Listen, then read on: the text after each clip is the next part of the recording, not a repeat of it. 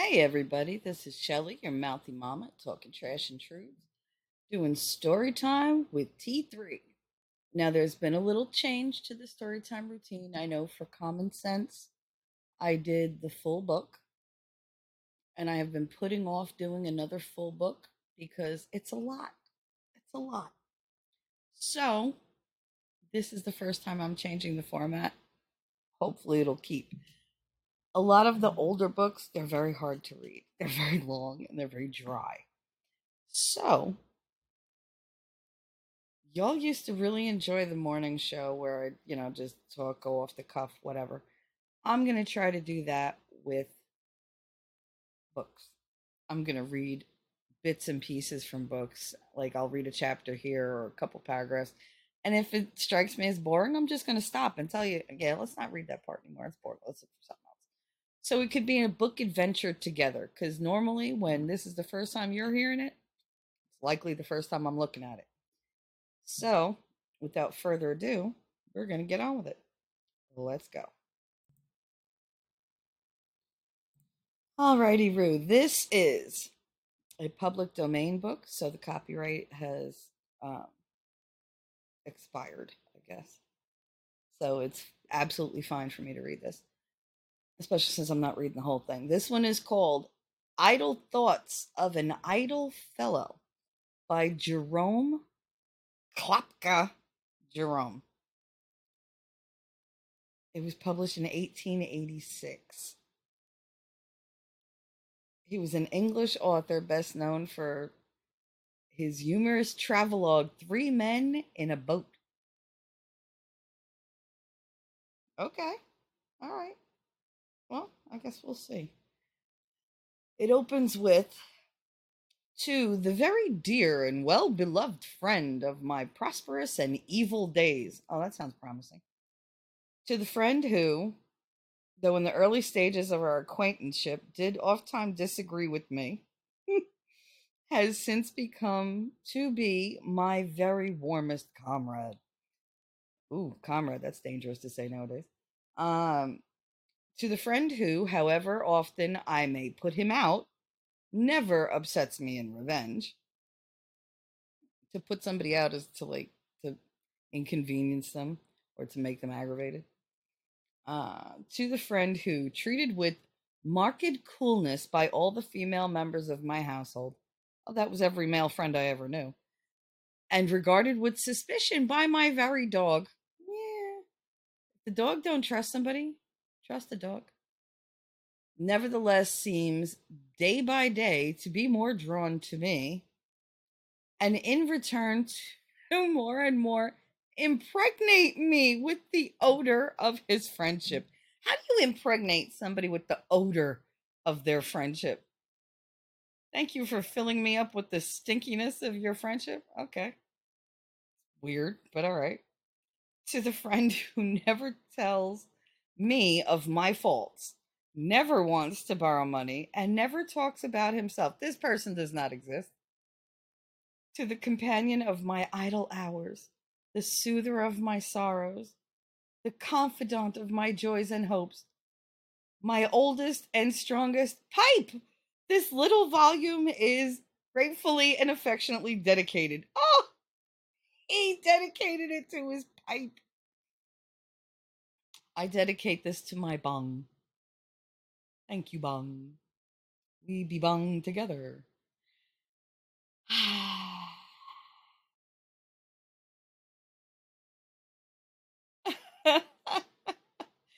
In his preface, he said, one or two friends to whom I showed these papers have observed that they were not half bad, and some of my relatives have promised to buy the book if it ever came out. I feel I have no right to delay its issue any longer.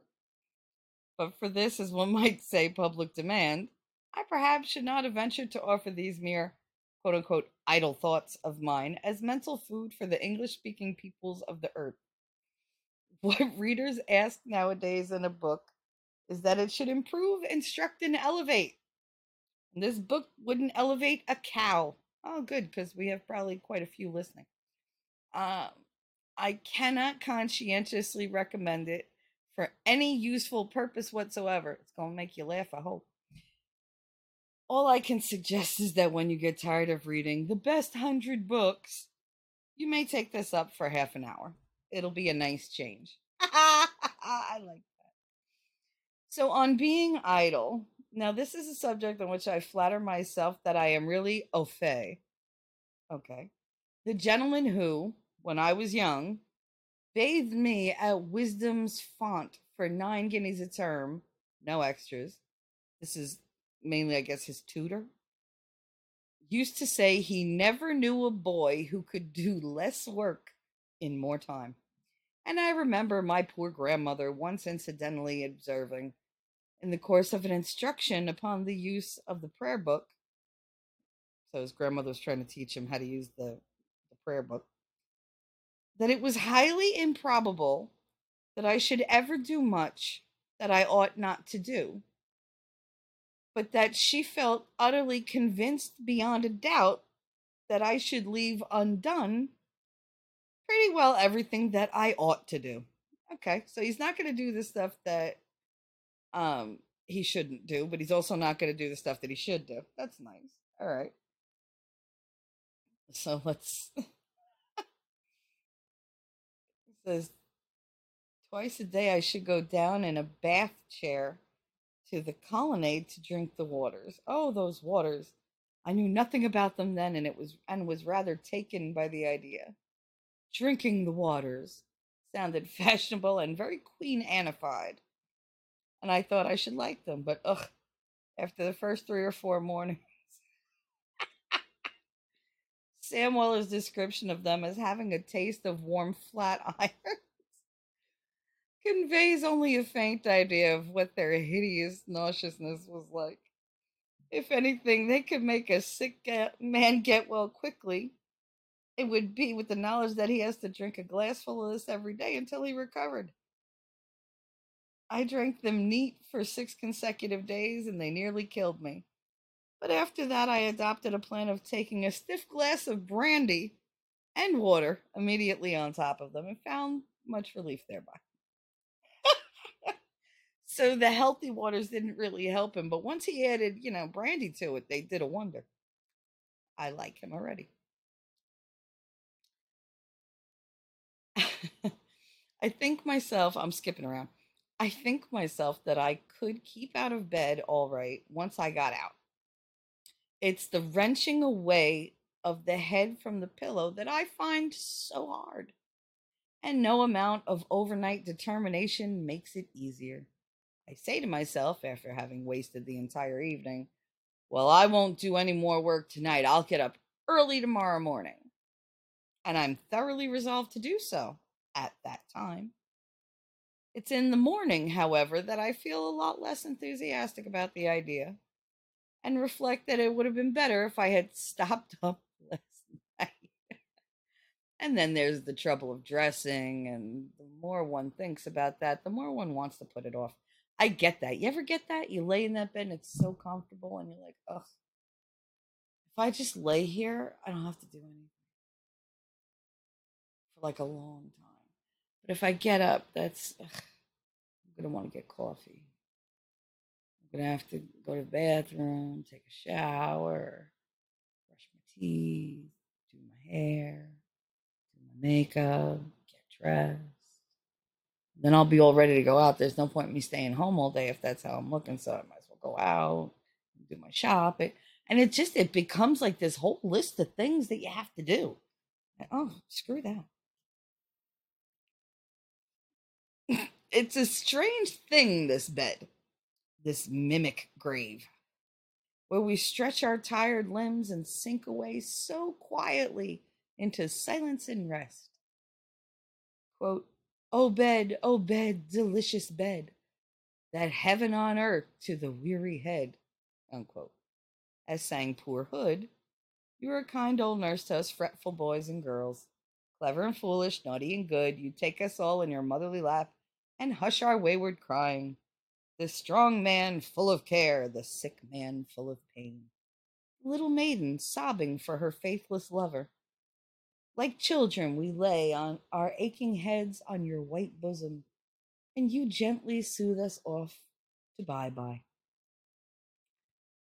Never thought about that. The way we lay. Maybe everybody who lays on their stomach is like craving like a mother's love. Who knows? Uh, our trouble is sore indeed when you turn away and will not comfort us. How long the dawn seems coming when we cannot sleep. Oh, those hideous nights when we toss and turn in fever and pain, when we lie like living men among the dead, staring out into the dark hours that drift so slowly between us and the light. And oh, those still more hideous nights when we sit by another in pain, when the low fire startles us every now and then with a falling cinder, and the click of the clock seems a hammer beating out the life that we're watching. Yeah, I've done that. We've all done that, I'm pretty sure, especially if you have kids. There's no way anybody with kids hasn't sat by their bedside at least once and just listened. I just prayed for every breath. We've all sat watch for people. Let's see, next part on being in love. You've been in love, of course. If not, you've got it to come. Love is like the measles. We all have to go through it. Oh, that's not good. We don't all get the measles anymore. Also, like the measles, we take it only once. Again, not true. One never need be afraid of catching it a second time. That's not true. The man who has had it can go to the most dangerous places and play the most foolhardy tricks with perfect safety. He can picnic in shady woods, ramble through leafy aisles. Leafy aisles? Come on, I guess. And linger on mossy seats to watch the sunset. He fears a quiet country house no more than he would his own club. He could join a family party to go down to the Rhine. He can, to see the last of a friend, venture into the very jaws of the marriage ceremony itself. He can keep his head through a whirl of a ravishing waltz and rest afterward in a dark conservatory, catching nothing more lasting than a cold. Okay. He can brave a moonlight walk, adorn a down. He can brave a midnight walk down sweet scented lanes or a twilight pull among the somber rushes. That's weird. That's a weird way to say. He could go for a moonlight stroll through the, you know, sweetly scented trees or whatever. The hell? He clasps white hands in his, but no electric Lulu like force holds him bound in their dainty pressure. Weird. No, we never sicken with love twice. Cupid spends no second arrow on the same heart. Love's handmaidens are our long lost friends. Respect, admiration, affection.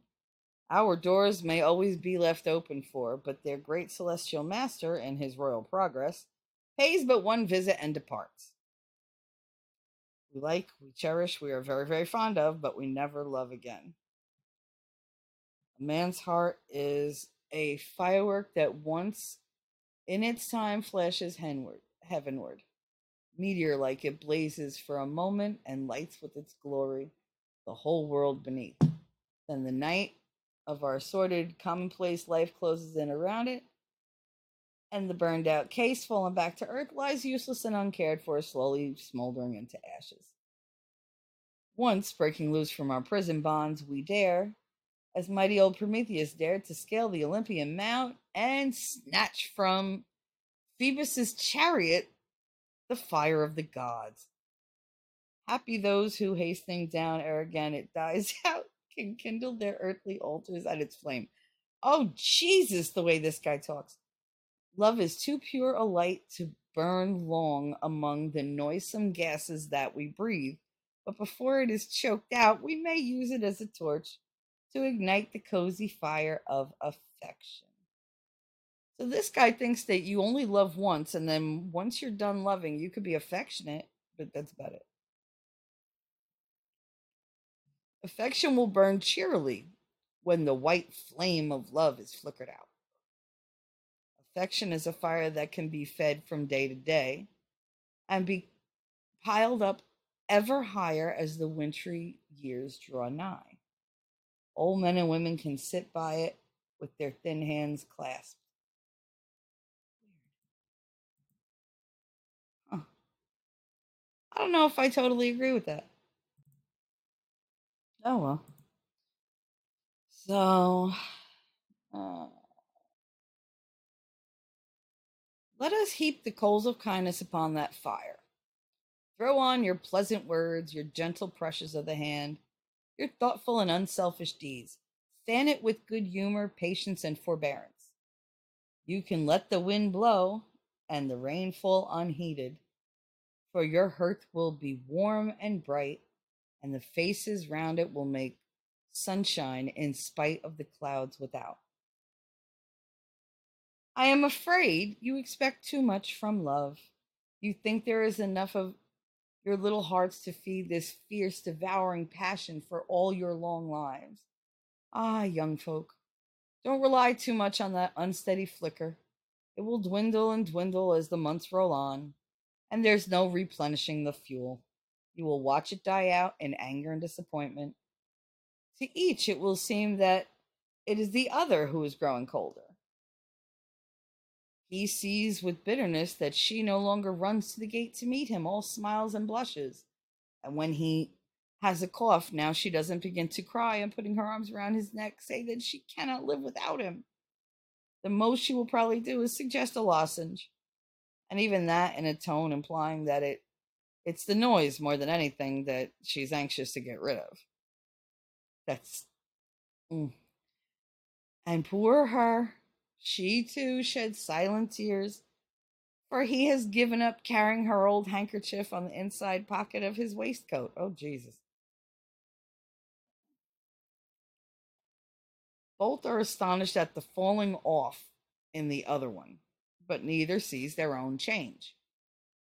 If they did, they would not suffer as they do. They would look for the cause in the right quarter, in the littleness of poor human nature, join hands over their common failing, and start building their house anew on a more earthly and enduring foundation. But we're so blind to our own shortcomings, so wide awake to those of others. Everything that happens to us is always the other person's fault. She would have gone on loving him forever and ever and ever if only he would not have grown so strange and different. He would have adored her through eternity if she had not remained, if she had only remained the same as when he first adored her. It is a cheerless hour for them both when the lamp of love has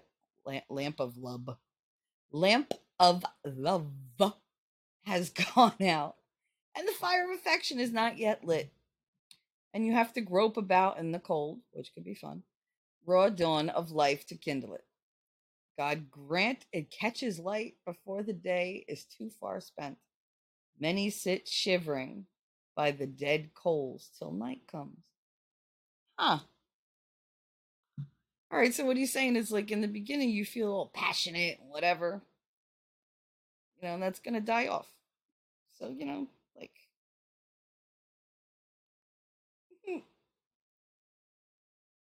oh God. How beautiful she was, how wondrously beautiful. It was as if some angel was entering the room and all else became plain and earthly. She was too sacred to be touched. It seemed almost presumption to gaze at her. She would as soon as thought of kiss.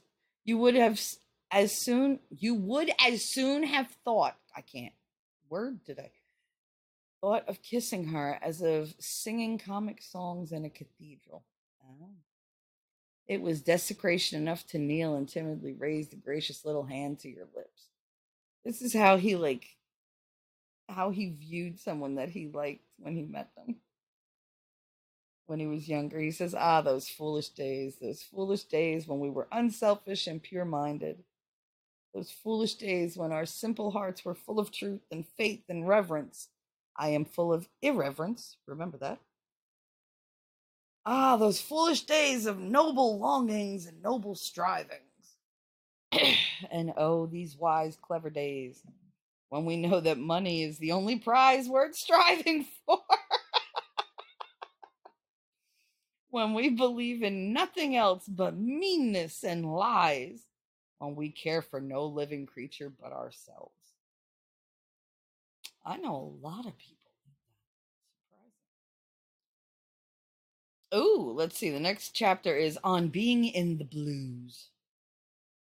I can enjoy feeling melancholia, which for all of the melancholy.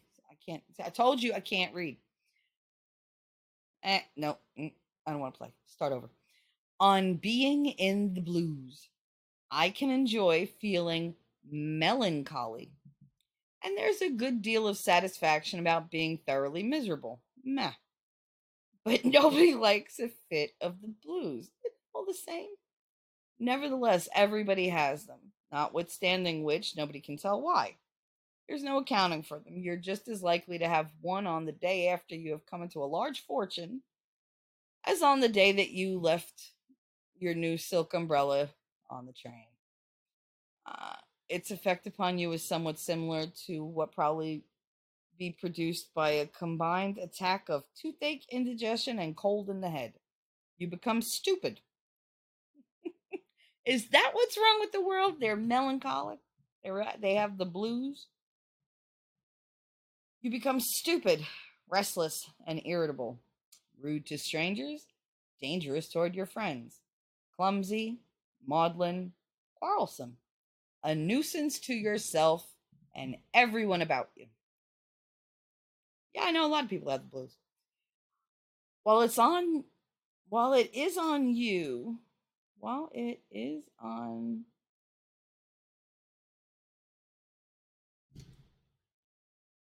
okay, people don't like commas or sentence structure.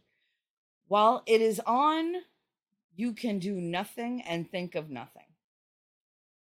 There's no comma or anything there, so that just was one sentence and it was weird. Though feeling at the time bound to do something. Okay, so while it is on, you could do nothing and think of nothing, though feeling at the time bound to do something. You can't sit still, so put on your hat and go for a walk.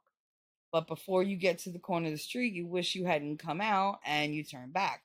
You open a book and try to read, but you find Shakespeare trite and commonplace. Dickens is dull and prosy. Thackeray is a bore, and Carlyle is too sentimental. You throw the book aside and you call the author names. Then you shoo the cat out of the room and you kick the door closed after her. You think that you'll write your letters, but you're sticking to Dear Auntie. I find I have 5 minutes to spare and so hasten to write to you for a quarter of an hour without being able to think of another goddamn sentence because you tumble the paper into the desk, fling the wet pen down on the tablecloth, and start up with the resolution that you're going to see the Thompsons. This sounds like somebody with ADHD, not just like the blues. So while pulling on your gloves, oh, they all wore gloves. However, it occurs to you that the Thompsons are idiots and that they've never had supper, and you'll be expected to jump the baby. You curse the Thompsons and decide not to go. Okay. I mean, how many of you have made plans with your friends and you love your friends? You love doing stuff with them. But you're sitting there going, somebody cancel, somebody cancel, somebody cancel. Let there be some kind of like emergency. Yes, we don't have to go. And you celebrate, and then you wind up spending the whole night home by yourself, sitting there crying because you're like, oh, I got nothing to do. Nobody loves me. Blah, blah, blah. Meanwhile, you just canceled all your plans. Ridiculous. I do it all the time.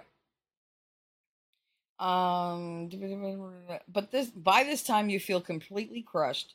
You bury your face in your hands and you think you'd like to die and go to heaven.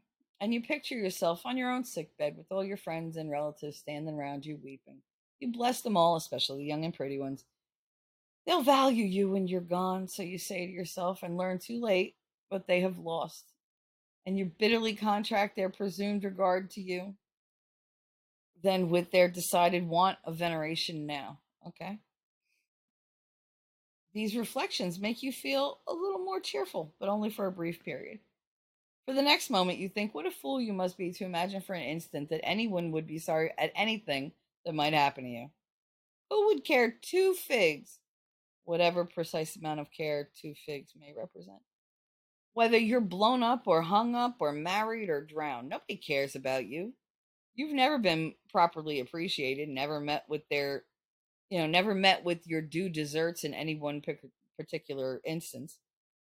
You review the whole of your past life, and it's painfully apparent that you've been ill used from your cradle. Who hasn't done that? Apparently, that's supposed to be funny, but I do that all the time. That's what keeps me up at night. Sitting there thinking of bad shit. Not bad shit other people have done, bad shit that I've done. It's quite the list.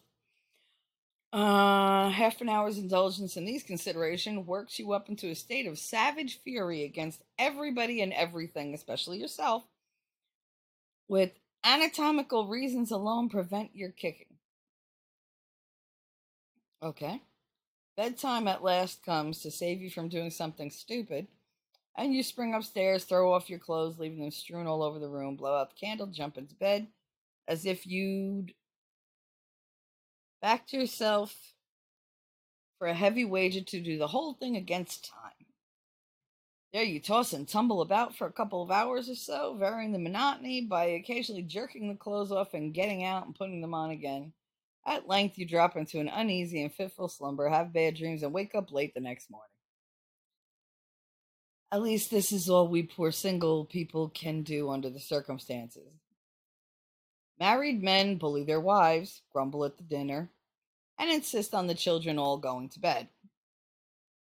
All of which, creating as it does a good deal of disturbance in the house, must be a great relief to the feelings of a man in the blues, rouse being the only form of amusement in which he could take any interest. Nice.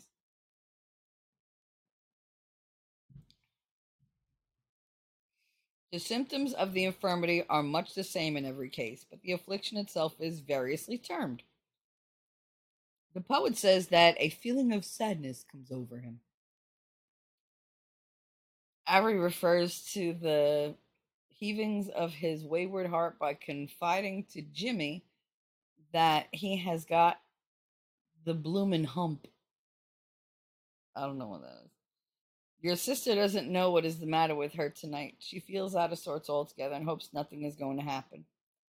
The everyday young man is so awfully glad to meet you, old fellow, for he does feel so jolly miserable this evening. As for myself, I generally say that I have a strange, unsettling feeling tonight, and I think I'll go out. By the way, it never does come except in the evening. In the sun-time, when the world is bounding forward full of life, we cannot stay to sigh and sulk. The roar of the working day drowns out the voices to the elfin sprites that are ever sing their low-toned misery in our ears. In the days we're angry, disappointed, or indignant, but never in the blues, and never melancholy. When things go wrong at 10 o'clock in the morning, we, or rather you, swear and knock the furniture about, but if the misfortune comes at 10 p.m., we read poetry and sit in the dark and think what a hollow world this must be. But as a rule, it's not trouble that makes us melancholy. The actuality is too stern a thing for sentiment.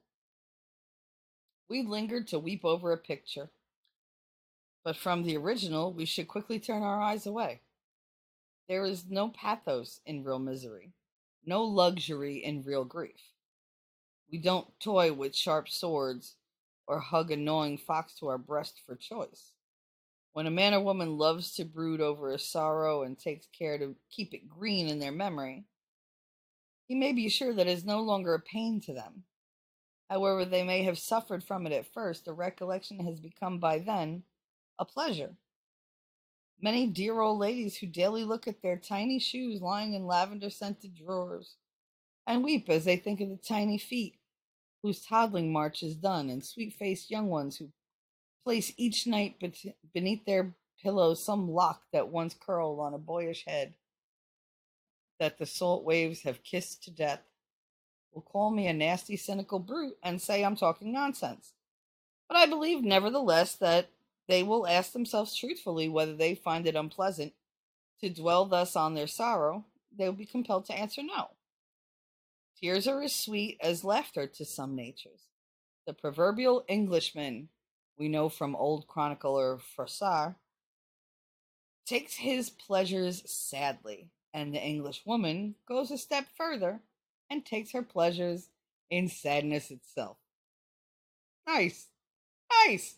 So he said, whatever, we enjoy our misery. It's fine. Okay. Let's see. The next chapter is on vanity and vanities. Okay. All is vanity and everybody's vain. Women are terribly vain. So are men, more so if possible. So are children, particularly children. One of them at this very moment is hammering upon my legs. She wants to know what I think of her new shoes. Candidly, I don't think much of them. They lack symmetry and curve and possess an indescribable appearance of lumpiness. I believe, too, that they've put them on the wrong feet. But I don't say this. It's not criticism, but flattery that she wants. And I gush over them with what I feel to myself to be degrading effusiveness. Nothing else would satisfy this self-opinionated cherub. I tried the conscientious friend dodge with her on one occasion, but it was not a success. She had requested my judgment upon the general conduct and behavior, and the exact case submitted being, "What oo think of me? Oo pleased with me?" And I thought it was a good opportunity to make a few salutary remarks upon her late moral career, and said, "No, I'm not pleased with you." And I recalled to her mind the events of that very morning, and I put it out to her how she, as a Christian child, could expect a wise and good uncle to be satisfied with the carryings on of an infant who that very day had roused the entire house at 5 a.m., upset a water jug, and tumbled downstairs after it at 7, had endeavored to put the cat in a bath at 8, and sat on her own father's hat at 9:35. And what did she do? Was she grateful to me for my plain speaking? Did she ponder upon my words and determine to profit by them and to lead from that hour a better and nobler life? No, she howled. And that done, she became abusive. She said, ooh, naughty, bad unky, ooh, bad man. Tell me, Mar. Me tell Mar.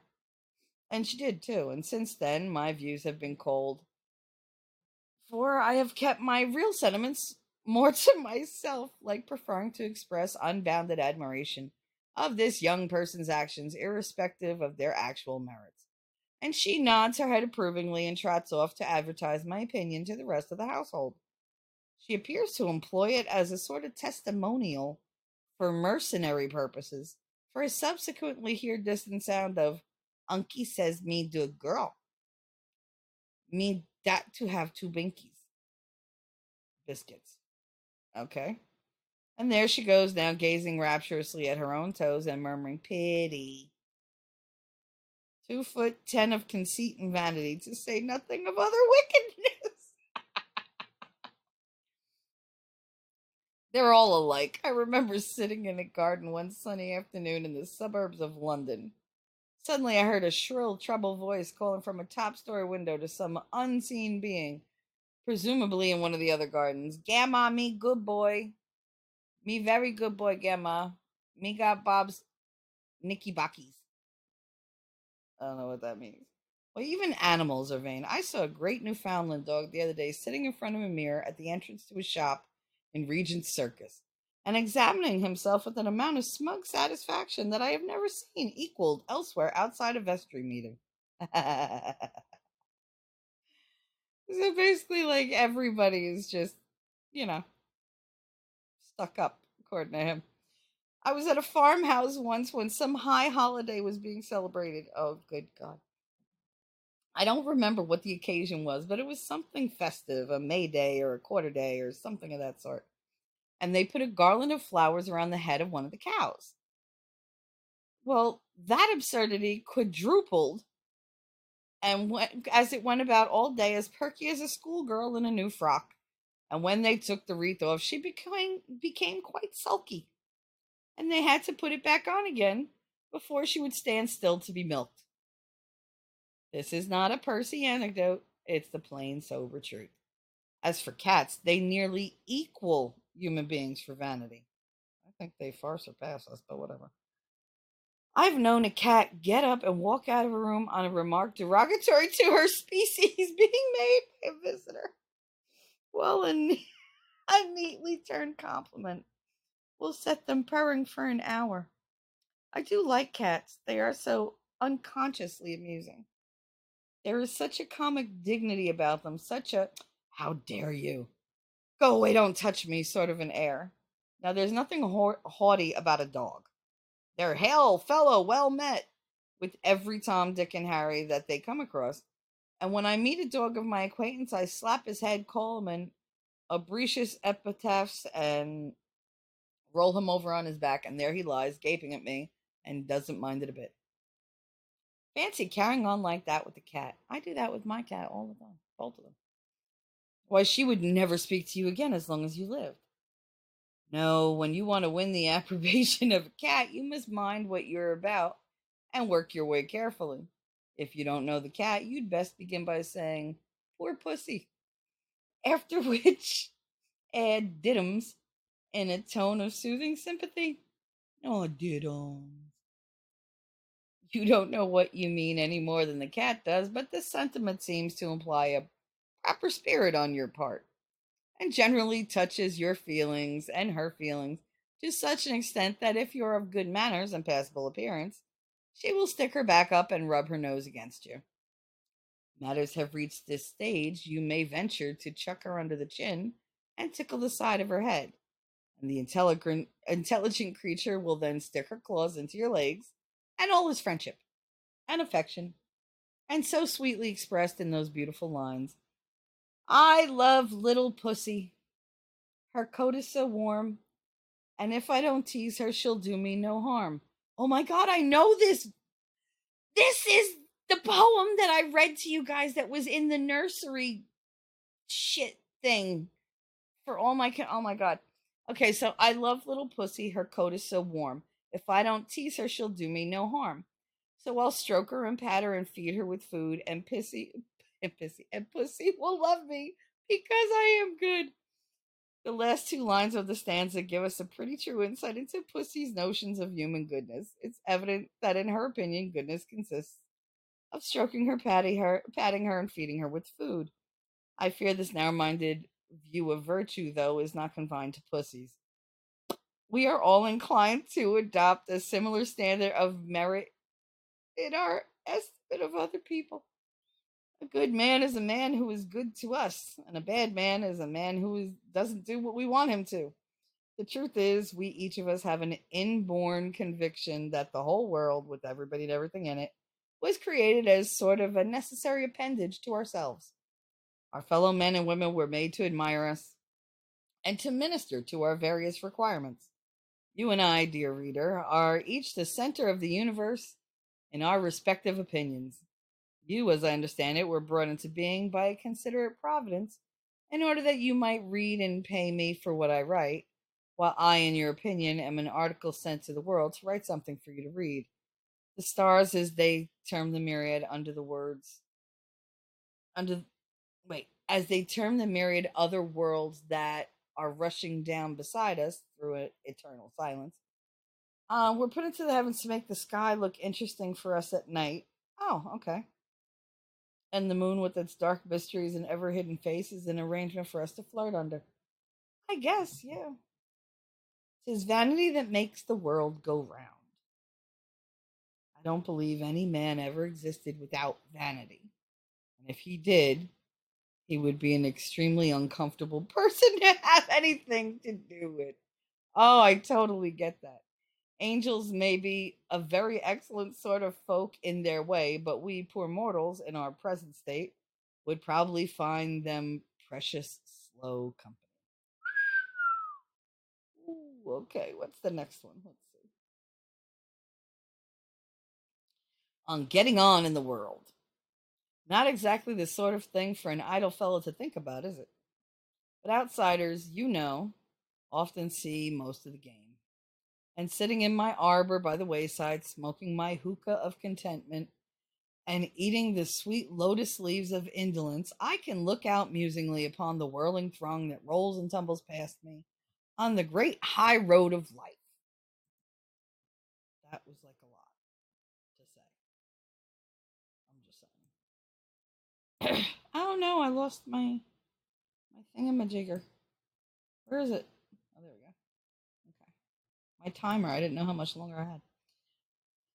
All right. So, never ending is the wild procession. Day and night, you can hear the quick tramp of the myriad feet, some running, some walking, some halting and lame, but all hastening, all eager in the feverish race, all straining life and limb and heart and soul to reach the ever receding horizon of success. In other words, everybody's chasing that damn carrot on a stick, right? What we're doing. Marking them as they surge along. Men and women, old and young, gentle and simple, fair and rich. Oh, fair and foul, rich and poor, merry and sad. All hurrying, bustling, scrambling. The strong pushing aside the weak. The cunning creeping past the foolish.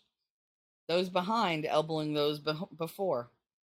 Those in front kicking as they run at those behind. Look close and see the flitting show.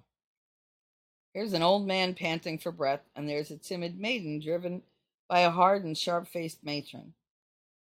Here's a studious youth reading How to Get On in the World and letting everybody pass him as he stumbles along with his eyes on his book.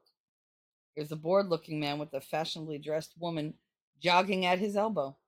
Here's a boy gazing wistfully back at the sunny villages he will never again see. Here, with a firm and easy step, strides a broad shouldered man, and here, with stealthy tread, a thin faced, stooping fellow dodges and shuffles upon his way here, with a gaze always fixedly locked on the ground, and an artful rogue carefully works his way from side to side of the road and thinks he's going forward. But here is a youth with a noble face, standing, hesitating, as he looks from the distant goal to the mud beneath his feet. Everybody comes in looking for something. Everybody, court a mistress, she denies you. Let her alone and she will court you. Puts the world in a nutshell. A woman never thoroughly cares for her lover until he has ceased to care for her. And it is not until you have snapped your fingers in fortune's face and turned on your heel that she begins to smile upon you. But by that time, you do not much care whether she smiles or frowns. Why could she have not smiled when her smiles would have filled you with ecstasy? Everything comes too late in this world. Some people say that it is quite right and proper that it should be so, and that it proves ambition is wicked. Bosh. Good people are altogether wrong. And they always are, in my opinion. We never agree on any single point. What would the world do without ambitious people, I should like to know? Why, it would be as flabby as a Norfolk dumpling. Ambitious people are the leaven which raises it into a wholesome bread. Without ambitious people, the world would never get up. There are busybodies who are about early in the morning, hammering, shouting, and rattling the fire irons and rendering it generally impossible for the rest of the house to remain in bed. Wrong to be ambitious, forsooth. The men wrong who, when with bent back and sweating brow, cut the smooth road over which humanity marches forward from generation to generation. Men wrong for using the talents that their master has entrusted to them, for toiling away while others play. Of course, they're seeking their reward. Man is not given that godlike unselfishness that thinks only of others' good. But in working for themselves, they're working for us all. We're so bound together that no man can labor for himself alone. Each blow he strikes and on his own behalf helps to mold the universe. The stream is struggling onward towards the mill wheel. The coral insect, fashioning its tiny cell, joins continents to one another. The ambitious man, building a pedestal for himself, leaves a monument to posterity. Alexander the Great and Caesar fought for their own ends, but in doing so, they put a belt of civilization halfway round the world.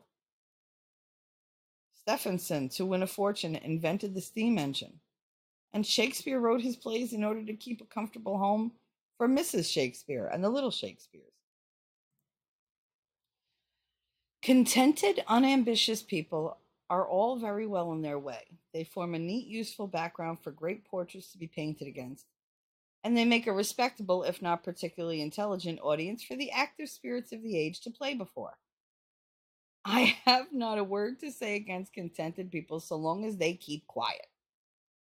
But do not, for goodness sake, let them go strutting about as they are so fond of doing, crying out that they are the true models for the whole species, while they're the deadheads, the drones in the great hive, the street crowds that lounge about, gaping at those who are working. And let them not imagine either, as they are also so fond of doing, that they're very wise and philosophical, and that it is a very artful thing to be contented. It may be true that a contented mind is happy anywhere, but so is a Jerusalem pony. And the consequence is that both are put anywhere and are treated anyhow.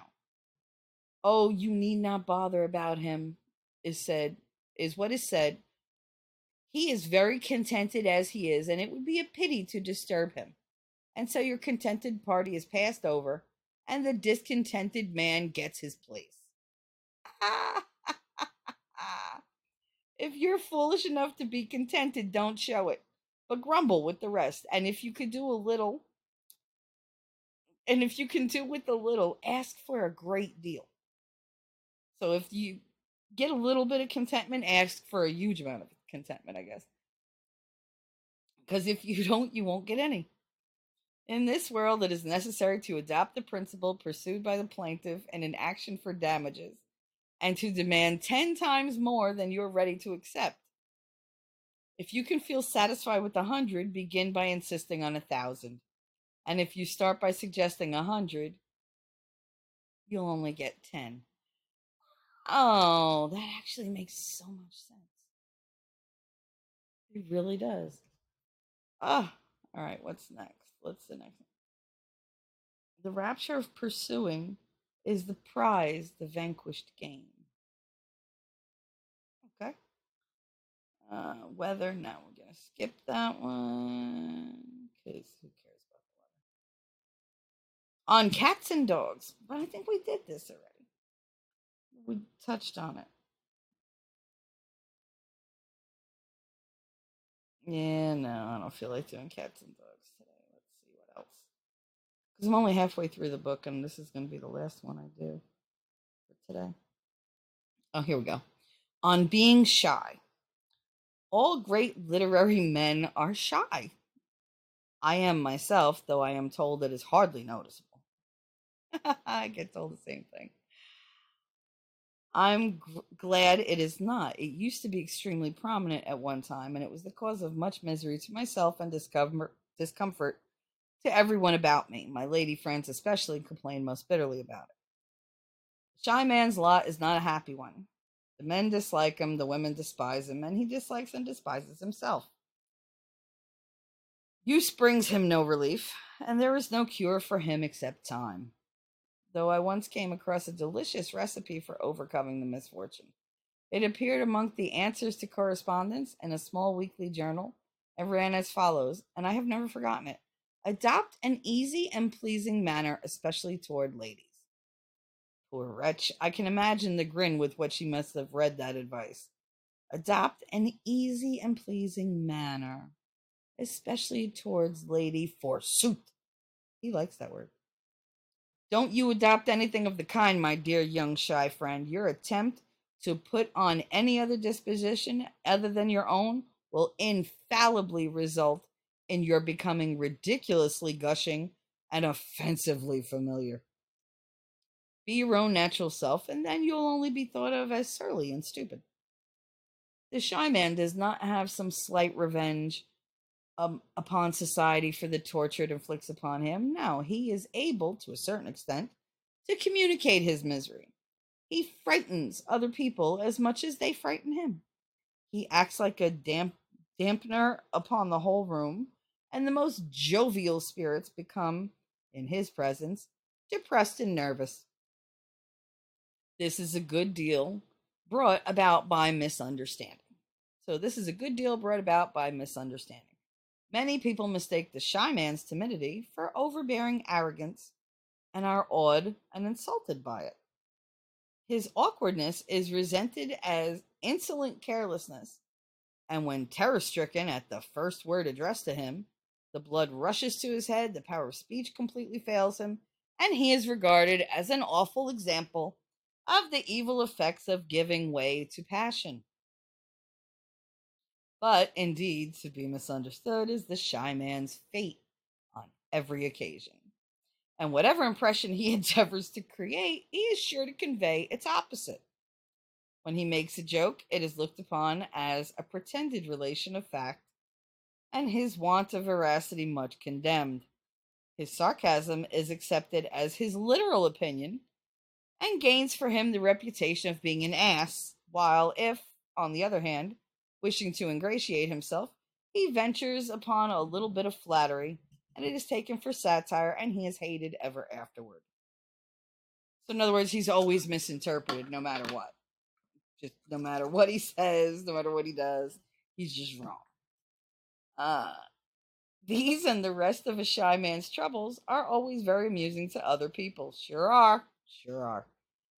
And have afforded material for comic writing from time immemorial.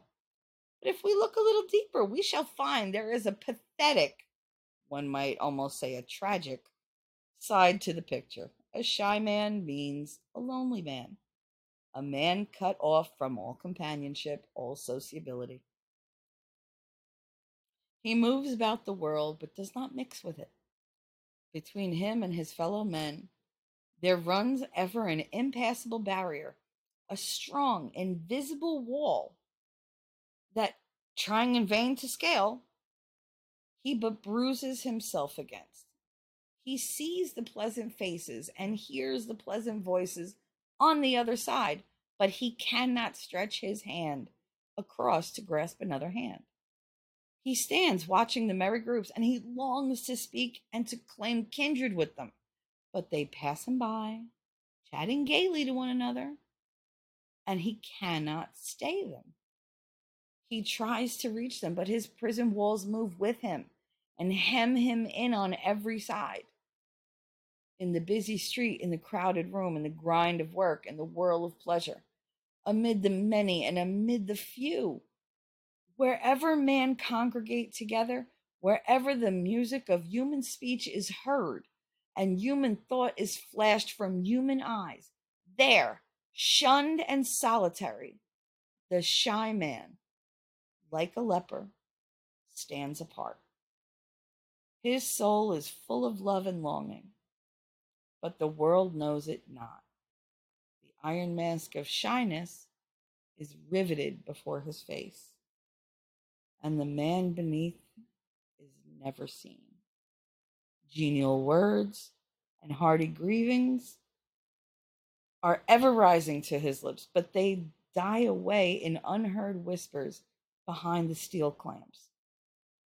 His heart aches for the weary brother, but his sympathy is dumb. Contempt and indignation against wrong choke up his throat, and finding no safety valve whence in passionate utterance they may burst forth, they only turn in again and harm him. All the hate and scorn and love of a deep nature, such as the shy man, is ever cursed by fester and corrupt within, instead of spending themselves abroad and sour him into a misanthrope and cynic. So the things that would help him, the things that would make others feel best, his intentions and his desires inside never come forward because he's too shy. and they turn him into a crank, basically. Yes, shy men, like ugly women, have a bad time of it in this world. God. To go through which, with any comfort, needs the hide of a rhinoceros. Thick skin is indeed our moral clothes, and without it, we are not fit to be seen about in civilized society. A poor, gasping, blushing creature with trembling knees and twitching hands is a painful sight to everyone. And if it cannot cure itself, the sooner it goes and hangs itself, the better. Oh, that's terrible. This disease can be cured for the comfort of the shy. I can assure them that from personal experience, I do not like speaking about it myself, but it has been noticed that in the cause of humanity, I on occasion will do so and will confess that at one time I was, as the young man in the bad ballad says, the shyest of the shy. And whenever I was introduced to any pretty maid, my knees they knocked together, just as if I were afraid. Now I would, nay have, on this very day before yesterday I did the deed, alone and entirely by myself, as the schoolboy said in translating the Bellum Gallicum. Did I beard a railway refreshment room young lady in her own lair? I rebuked her in terms of mingled bitterness and sorrow for her callousness and want of condescension. I insisted, courteously but firmly, on being accorded that deference and attention that was the right of the traveling Brighton. And at the end I looked her full in the face. Need I say more? True, immediately after doing so, I left the room with what may have possibly appeared to be a precipitation and without waiting for any refreshment, but that was because I had just changed my mind, not because I was frightened, you understand. Uh-huh, sure. One consolation that shy folk can take into themselves is that shyness is certainly no sign of stupidity. It is easy enough for bull-headed clowns to sneer at nerves, but the highest natures are not necessarily those containing the greatest amount of moral brass.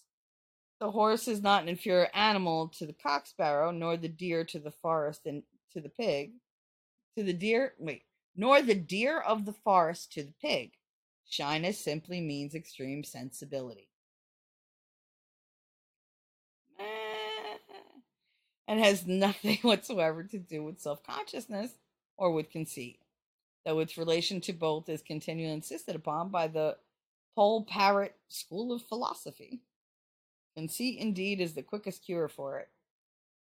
When it once begins to dawn upon you that you are a good deal cleverer than anyone else in the world, bashfulness becomes shocked and leaves you. When you can look round a room full of people and think that each one is a mere child in intellect compared with yourself, you will feel no more shy of them than you would of a select company of magpies or orangutans. Wow, conceit is the finest armor that a man can wear. Upon its smooth, impenetrable surface, the puny dagger thrusts of spite and envy glance harmlessly aside. Without that breastplate, the sword of talent cannot force its way through the blade, through the battle of life, for blows have to be borne as well as dealt. I do not, of course, speak of the conceit that displays itself in an elevated nose and a falsetto voice. Quite right, quite right. That is not real conceit. That is only playing at being conceited. Like children play at being kings and queens without going strutting about with feathers and long trains. Genuine conceit does not make a man objectionable. On the contrary, it tends to make him genial, kind-hearted, and simple. He has no need of affectation. He is far too well satisfied with his own character, and his pride is too deep-seated to appear at all on the outside. Careless alike of praise or blame, he can afford to be truthful, too far in fancy above the rest of mankind to trouble about their petty distinctions.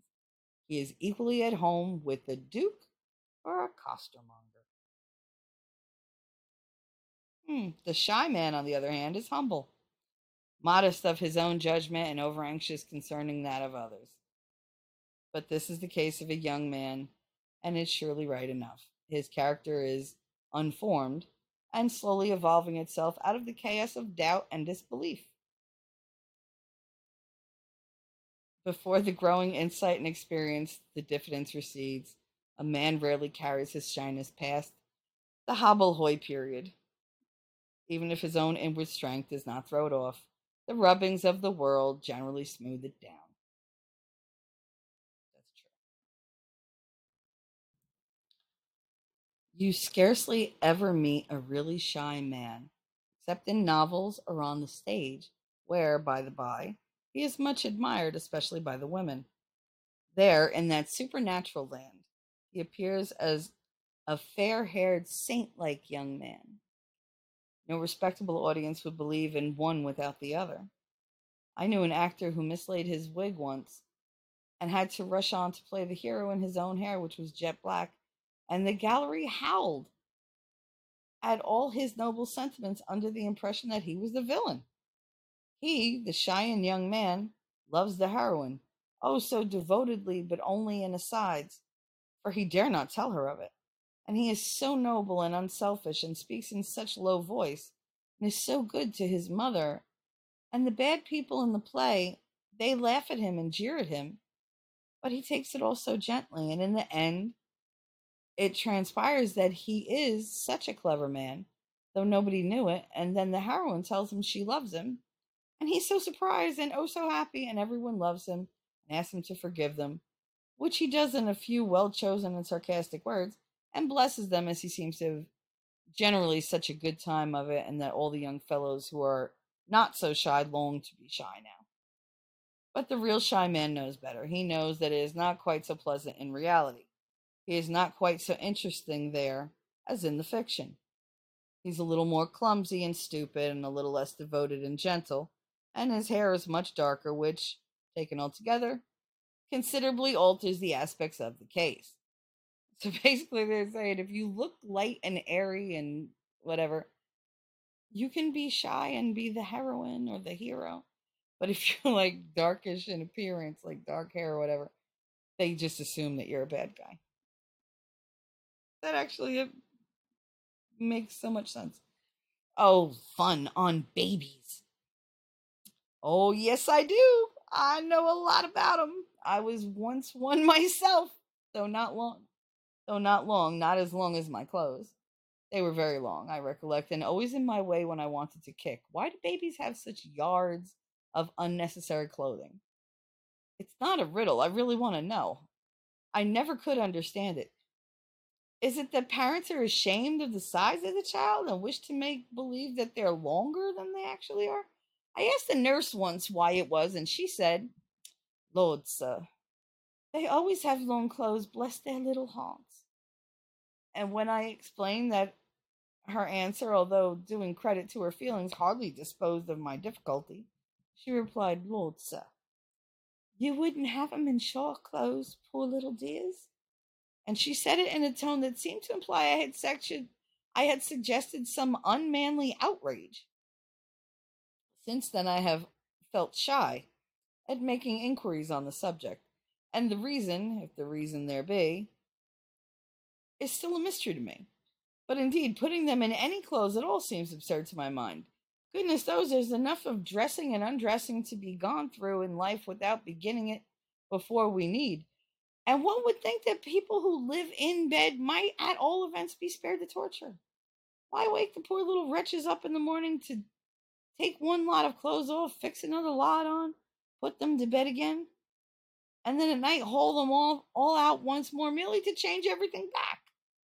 And when it's all done, what difference is there, I should like to know, between a baby's nightshirt and the thing it wears in the daytime?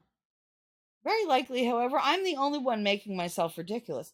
I often do so, so I am informed, and I will therefore say no more upon this matter of clothes, except only that it would be of great convenience if some fashion were adopted enabling you to tell a boy from a girl. Ah! That's rich. It's true, though, because back then you couldn't tell if it was a boy or a girl because they all wore just like white, just big white gowns as babies. That's what they all wore. And so many of them. I get exactly what he's saying because you've seen, like, we usually save them for like baptism or whatever. But no, they dressed babies like that all the time. God, I barely wanted my kid in a onesie. Kind of used to pee all the time. I was constantly undressing him.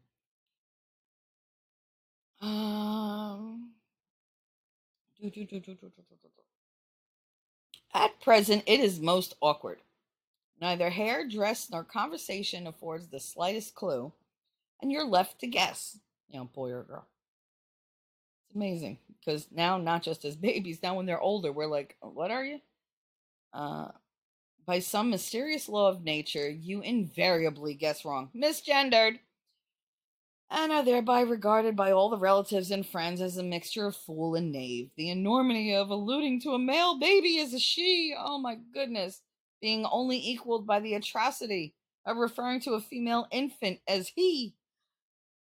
Whatever sex the particular child in question happens not to belong to is considered as beneath contempt, and any mention of it is taken as a personal insult to the family. And as you value your fair name and do not attempt to get out of the difficulty by calling it an it. There are various methods by which you may achieve ignominy and shame. Ignominy. Ignominy. That's a weird word. And shame.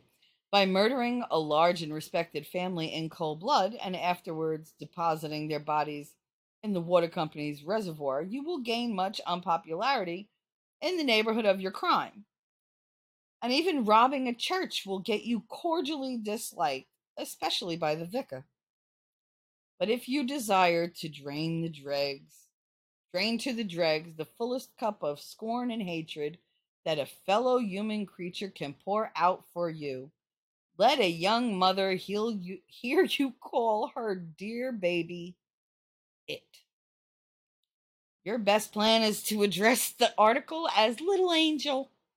The noun angel being a common gender suits both admirably, and the epithet is sure to be favorably received. Pet or beauty are useful for variety's sake, but angel is the term that brings you the greatest credit for sense and good feeling. The word should be preceded by a short giggle and accompanied by as much smile as possible. Oh, what a little angel! Oh my god! Aw. Yeah, like that. We've all done it. You've all seen that ugly baby.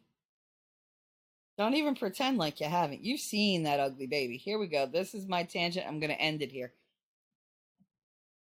You've seen ugly babies. Ugly babies exist. Out of everything in this book, this is probably the one that hits me the most. Everybody thinks their child is beautiful. At least that's what they say. If you have an ugly child, you may love them as if they're beautiful, but when they're ugly. You know it. You look at that child and go, damn. I have looked at children that people are like, oh my God, come look at my baby. Oh my God. Oh yeah. You're like, oh my, how beautiful. You gotta you gotta recoup. You gotta backpedal, turn that bitch around. You cannot falter when it comes to babies. You have to lie. You have to lie. I don't like to lie ever. But if you have an ugly baby, I'm going to lie to you. Oh, yes. I will try to minimize the lie. I'll be, oh my God, you must be so happy. Oh, so sweet. You must be so proud and love your, what is it? Boy so much. Yes, love your boy. I was going for that. Very manly. But no, like, that's what you do. You look at them and you try to spin it in a way where you're not really lying, but you're trying to find the silver lining. But y'all have seen some ugly babies. I don't mean to be a bitch about it, but I'm just stating facts. There are some ugly babies. and you don't want to say it because you're just wondering where the ugly came from, and you're really like looking at them going, oh no, I know where it came from, never mind. Like, it's especially hard when the mother is like gorgeous and she has a really ugly baby, and you're like, this is what you get for marrying for money. Like, what the fuck? um but yeah, no, I've done it. I've faltered. I've been like, oh my god, oh, it's so good to see you both. And you know that I'm like really trying because my voice goes really, really high. Like, oh my god. And I squeak and it's just so yeah. Still better than saying, wow, what an ugly baby. Oh my god, did it hurt as much to look at them after as it did to push them out? Did they get stuck? Like, what happened? Like, you want to ask those things, but you can't because it's just rude. It's just rude. And I don't mind, you know, maybe insensitive questions at times, but rude? No, I don't like rude. So I will pretend your child is really gorgeous, but you'll know. You can always tell when I pretend because I don't do it well. But um anyway, I hope you enjoyed this book. It's just a couple excerpts from it, and I figured this would be a lot more entertaining to you guys than me just reading it out, because reading it out is boring and it's so not me. Hell, even when I read to my kindergartners, I would stop and go, do you believe he said that? Would you do that? Show of hands. Who would have done the same thing? Yeah, no, I didn't think so either. I miss doing that. That's part of the whole, like, I want you to stop and have a laugh with me. I'll get better, I promise. But for now, that's what you get. And this is, what's it called? The Idle Thoughts of an Idle Fellow. And we only went like 65% of the way through the book. I mean, they have some on eating and drinking and whatever, but maybe I'll do like a part two. I don't know. I think this is good for now. If you want to read it, you could always look it up. It's one of those free public domain books. So I hope you enjoyed this. I hope it puts you either in a good mood or puts you to sleep or something. I don't know. Either way, this is Shelly, your mouthy mama, signing off and saying, I love you. I will be back with another kind of book. I just don't know which. And I will be reading just bits and pieces here and there to get you through most of it. Uh, I hope you're all doing well, and I will see you in the funny papers. Bye.